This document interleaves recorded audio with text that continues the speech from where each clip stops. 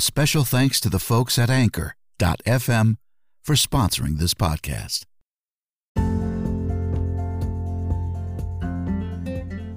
Coming to you almost live from our studios in New York, this is Tom Reads Your Story. Join voice actor Tom Zania as he reads from articles, social media, past audiobooks, and other spoken word projects. And now, here's your host, voice actor and podcaster, Tom Zania.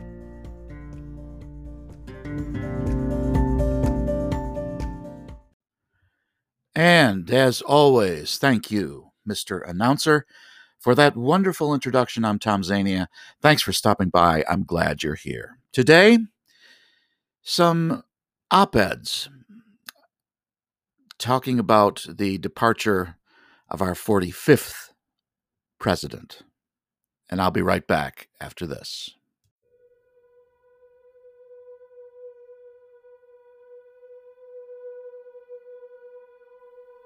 The afterlife is not at all what Jack Duffy had expected. A failed suicide attempt launches him into a world that tests his abilities. In this world, he learns more about himself after a lifetime of horrific decisions. Written by Paul B. Kohler and narrated by Tom Zania. Listen to this incredible book by visiting audible.com.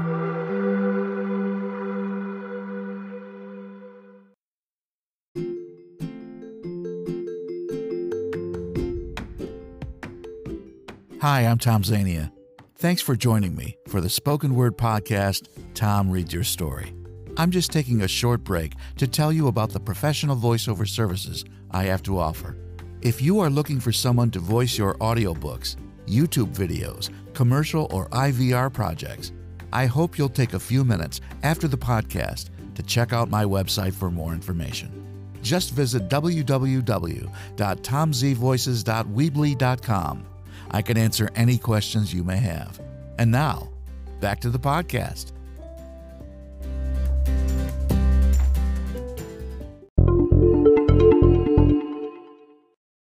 Today was Donald Trump's last full day as President of the United States, and he spent it stewing in private, mulling pardons for well-connected allies, and releasing a meaningless, lie-filled farewell message. For more on this, it's time for a closer look. Today, Trump released a pre-taped farewell message filled as usual with the soaring oratory he's known for. My fellow if you don't get to do that, you don't want to do any of the hard parts of leaving, like gracefully admitting you lost and attending your successor's inauguration, but you want us to watch your lie-filled 20-minute farewell speech, which I am certain you're reading for the first time, like a tourist reading a menu in a foreign language. Hamburger? Although I will briefly touch on the overarching message because of how absurd it is. 4 years ago, we launched a great national effort to rebuild our country, to renew its spirit, and to restore the allegiance of this government to its citizens. We did what we came here to do, and so much more. And yet, sadly, my presidency ends 1 week before Infrastructure Week. Are you insane? You left the nation in ruins. What did you come here to do? Wreck the economy, spread disease, and take selfies with cans of beans where you smile like you just ate ice cream with a cavity? This time 4 years ago, virtually the entire federal government was being mobilized in service of an incredibly stupid lie, Trump's insistence that his inauguration crowd was the largest ever, even though we could all see that it had more white space than the back of a Hallmark card. And we are back. That, of course, what you just heard, was Seth Meyers, one of my favorite comedians from Saturday Night Live, who now, for the past few years, has his own show on NBC. I think it's Late Night with Seth Meyers or something. It's late something. Anyway, he has a terrific show, and I wanted to get that piece in there because I'm showing today America's Last Licks on Donald Trump. And I know it's kind of a negative thing. And we are now, as I am broadcasting this, we are now under a new leader for our country, thankfully, President Joe Biden. And upon this final week of Trump, people got their people were sort of set free to say what they like. And obviously, after all that's happened in the past several weeks, people are saying what they want to say. And so am I. And today, I'm going to play an op-ed on Trump's leaving from the Washington Post.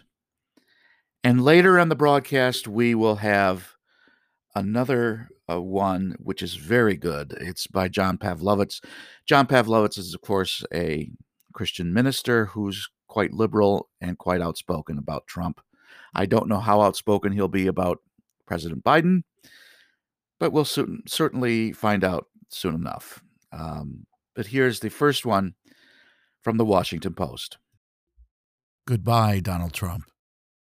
You were the worst of us. By Paul Waldman. The Washington Post, January 19, 2021. In fantasy worlds, a nation may be led by its best, a noble king, full of courage and wisdom and love for all his people, who bears the weighty burden of rule because no one else could do it better. That's not how things usually work in the real world, where for every virtuous leader there are 100 mediocrities, knaves, and fools. But here in the United States, we come now to the end of a 4-year experiment to answer the question, what would happen if we were led by the worst of us? What if we searched the land and plucked out literally the most repugnant human being we could find, a walking collection of character flaws, and put him in charge? What damage would he do? And what version of America would be left in his wake? When Joe Biden takes the oath of office, there will be no joyful celebrations, only relief that Donald Trump's presidency is finally over. America is in a state of misery and despair, our condition degraded, and our divisions seeming more intractable than ever in our lifetimes. On Trump's last day as president, we will mark 400,000 dead from COVID-19. Not just Trump's greatest failure, but perhaps the greatest failure of any president in our history. By the time the pandemic he so disastrously mishandled is over, that number could be 600,000. That's not to mention the millions out of work, the businesses shuttered, the epidemic of loneliness and depression, and all the children whose educations have been set back, perhaps irrevocably. He brought us all that. I've written in the neighborhood of 1,500 articles about Trump since 2015. He dominated our consciousness like no president before him. As we approach his presidency's end, we can't list his misdeeds because there are simply too many. We can't recount his lies because they stack halfway to the moon. To ask what was the worst thing he did is to plunge into a discussion as much philosophical as historical. The deaths of hundreds of thousands through incompetence, or the unfathomable cruelty of ripping children from their parents' arms, or the repulsive corruption of strong-arming a foreign government to help him destroy a political opponent, or the incitement of his deranged followers to rampage through the Capitol, or the relentless assault on truth itself, which was worse? There is no right answer. But is there anyone who feels better about their country now than they did before Trump descended that escalator to grab hold of our attention and then our government? More loving toward all their fellow Americans, more optimistic about our future, with a greater faith that we can solve the problems that confront us? Perhaps some do. I can only speak for myself when I say that this era has left me with a sour taste in my mouth that I fear will never go away. Trump changed our perspective on so many things, usually in ways that gave us a fuller understanding of our politics, even if the knowledge made us miserable. He showed us how vulnerable we were, not just to a demagogue, we've seen those before, but to an outright sociopath. He showed us how rickety many of our institutions are and how easily they could be corrupted. And he showed us the dark hearts of so many of our fellow Americans. We saw how millions would glory in his toxic message, his hateful rhetoric, his corruption and moral depravity. We saw how eager so many were to genuflect before a strong man. Those with a clear view of history knew that already, of course. Trump simply illustrated it in vivid gigapixel resolution. If he had a political genius, this was where it lay, in his understanding that the typical politician's rhetoric about how Americans are the most virtuous people who ever lived upon the earth couldn't be more wrong. We're just people, driven as much by grievance and resentment and outright loathing for our fellow humans as anyone else. No less than in any other country that has cheered an authoritarian who grabbed power, success in America can be had by appealing to our ugliest impulses. One can take some comfort in the fact that both times Trump ran, his opponent got more votes. The number of us who recoiled from him in disgust was greater than the number who saw him as their champion. That is true. But there were so many who supported him, 63 million in 2016, then 74 million in 2020, numbers so great that it's hard to contemplate them without succumbing to despair. Many of the details of this time, the vulgar offensiveness, the two-bit grifters he gathered around him, the comical lies, will fade in their particulars from our memories as time passes. One day, you may struggle to explain to your grandchildren what it was like when Trump was president, to conjure the details that would help them fully understand what made each day of this period so horrid. Perhaps that's the best we can hope for, that in order to renew our optimism about our nation's future, we'll have to allow ourselves to forget, just a little, what Trump made us see and how he made us feel, at least enough so we don't lose all faith. We can focus on the flowering of progressive grassroots activism that rose up in reaction to him, or how the pandemic made us value the relationships it has deprived us of. It won't be easy. But that's another lesson of this era. Politics is hard and messy and painful, and it never ends. But it has its redemptive moments, too.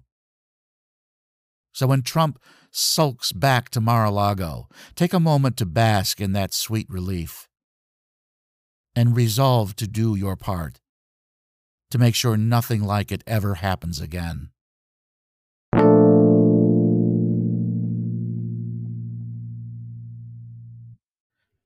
And of course, James Waldman, I think it's Waldman, that wrote that Washington Post article. And I want to thank my good friend who sent it to me and copy and pasted it as a Facebook message, because he knows that I don't subscribe to the Washington Post. That's from my friend Brooks. Thank you, Brooks, for sending me that article. I wouldn't have otherwise had it. I don't subscribe on a monthly basis to any newspapers or magazines. I figure, if I can't find it, I'll ask a friend to copy and paste it for me, like I did with Brooks. Thanks again, Brooks.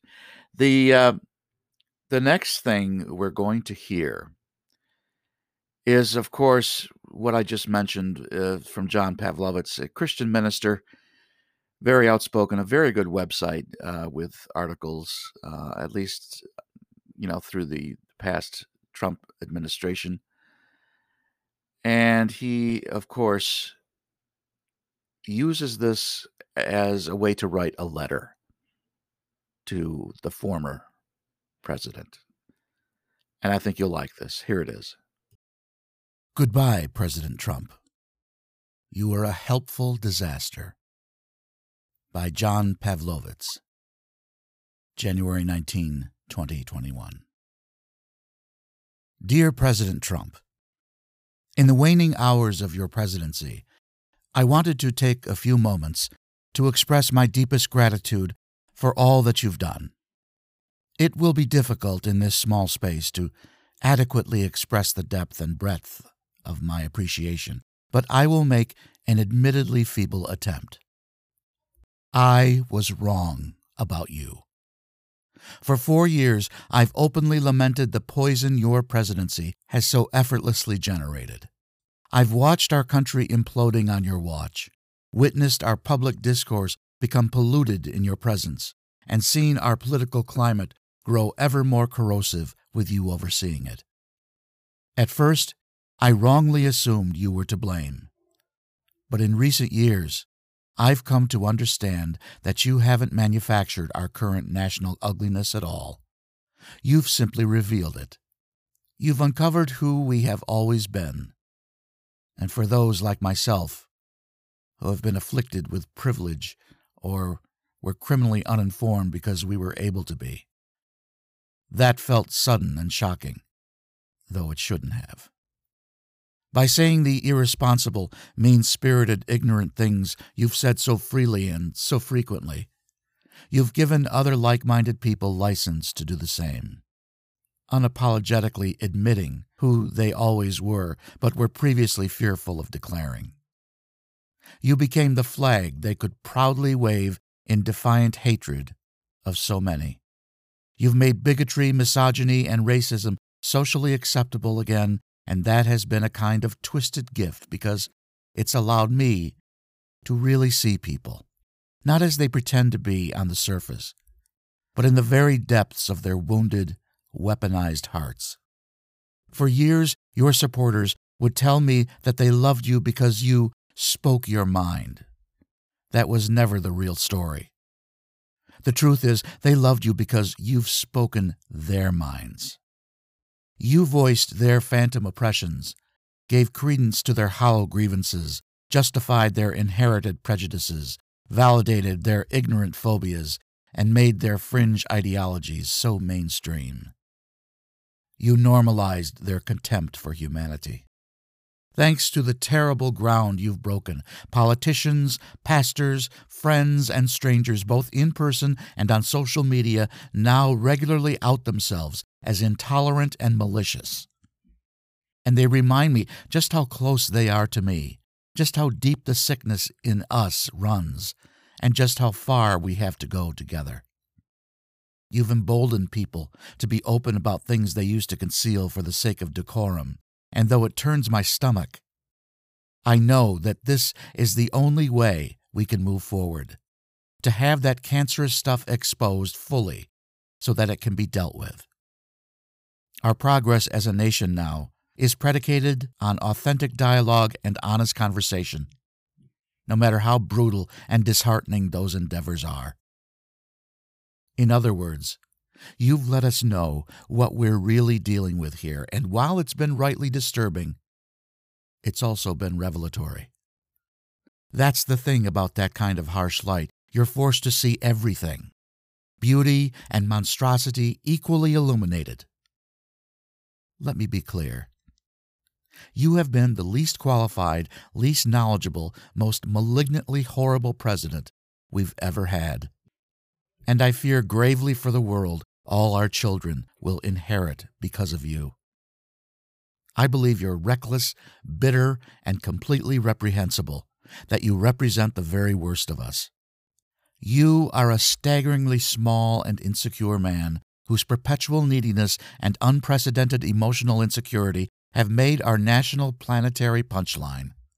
But in being these things, you've allowed me to see the truth about myself, about people I love, about people in our neighborhood, about nearly half our nation. And in the process, you've also shown me that I am not alone in resisting this ugly thing you've exposed about us. You've generated a larger, louder, more passionate response to it all, and this is where I find true gratitude in these days.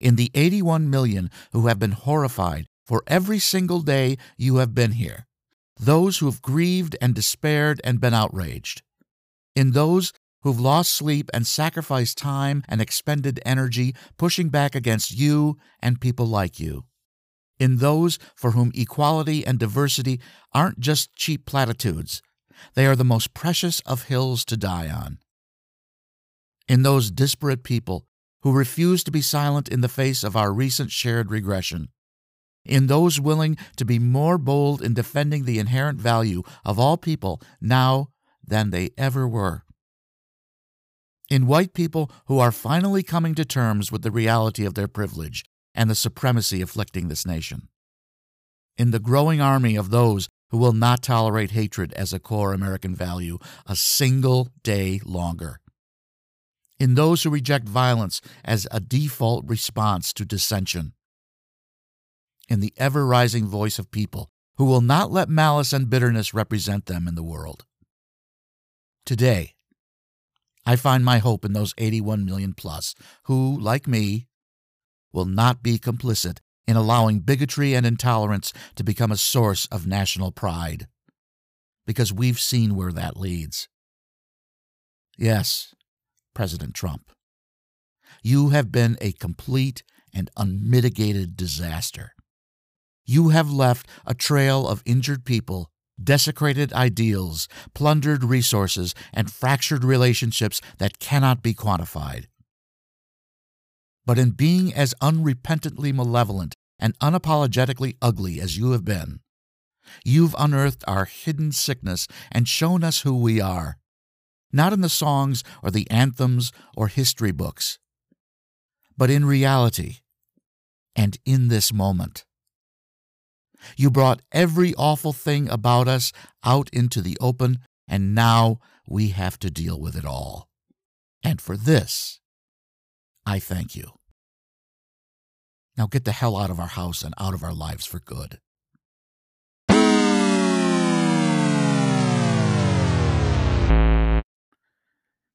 And of course, that was John Pavlovitz in an excellent, excellent article, I think, from his website. And thank you for letting me use that.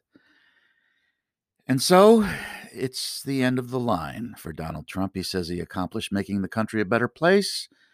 Another of his many lies, he left it in a mess, as we all know. And if you think it was no big deal, you're wrong. It was. Let's face it, he never wanted to be a president. He only wanted the glory of being president. And that's where he was only sort of successful. Why would a man who's never worked a day in his life to take on the heavy lifting that comes with being the leader of the free world?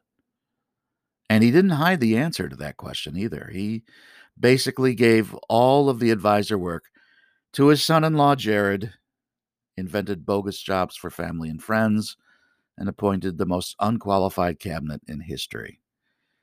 And it went on and on and on for 4 years. Never won the popular vote in 2 elections, impeached more times than he was elected, twice. And his punishment? Not being able to run again. That's it? That's a punishment? The punishment, I think, will go to Joe Biden, who will spend the better part of his term mopping up after the overflowing toilet of the Trump administration. I wish Joe only the best.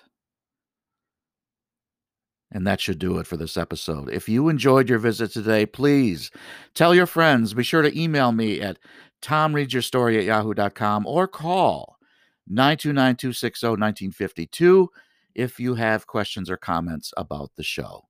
As always, thanks, Anchor.fm, for the chance to have an ongoing podcast.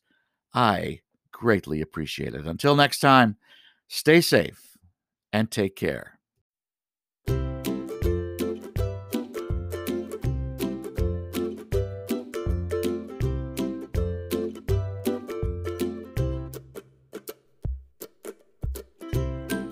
For more information on Tom's availability for your e-learning, commercial, audiobook, or video project, visit his website at www.tomzvoices.weebly.com. Thanks for joining us for this episode of Tom Reads Your Story.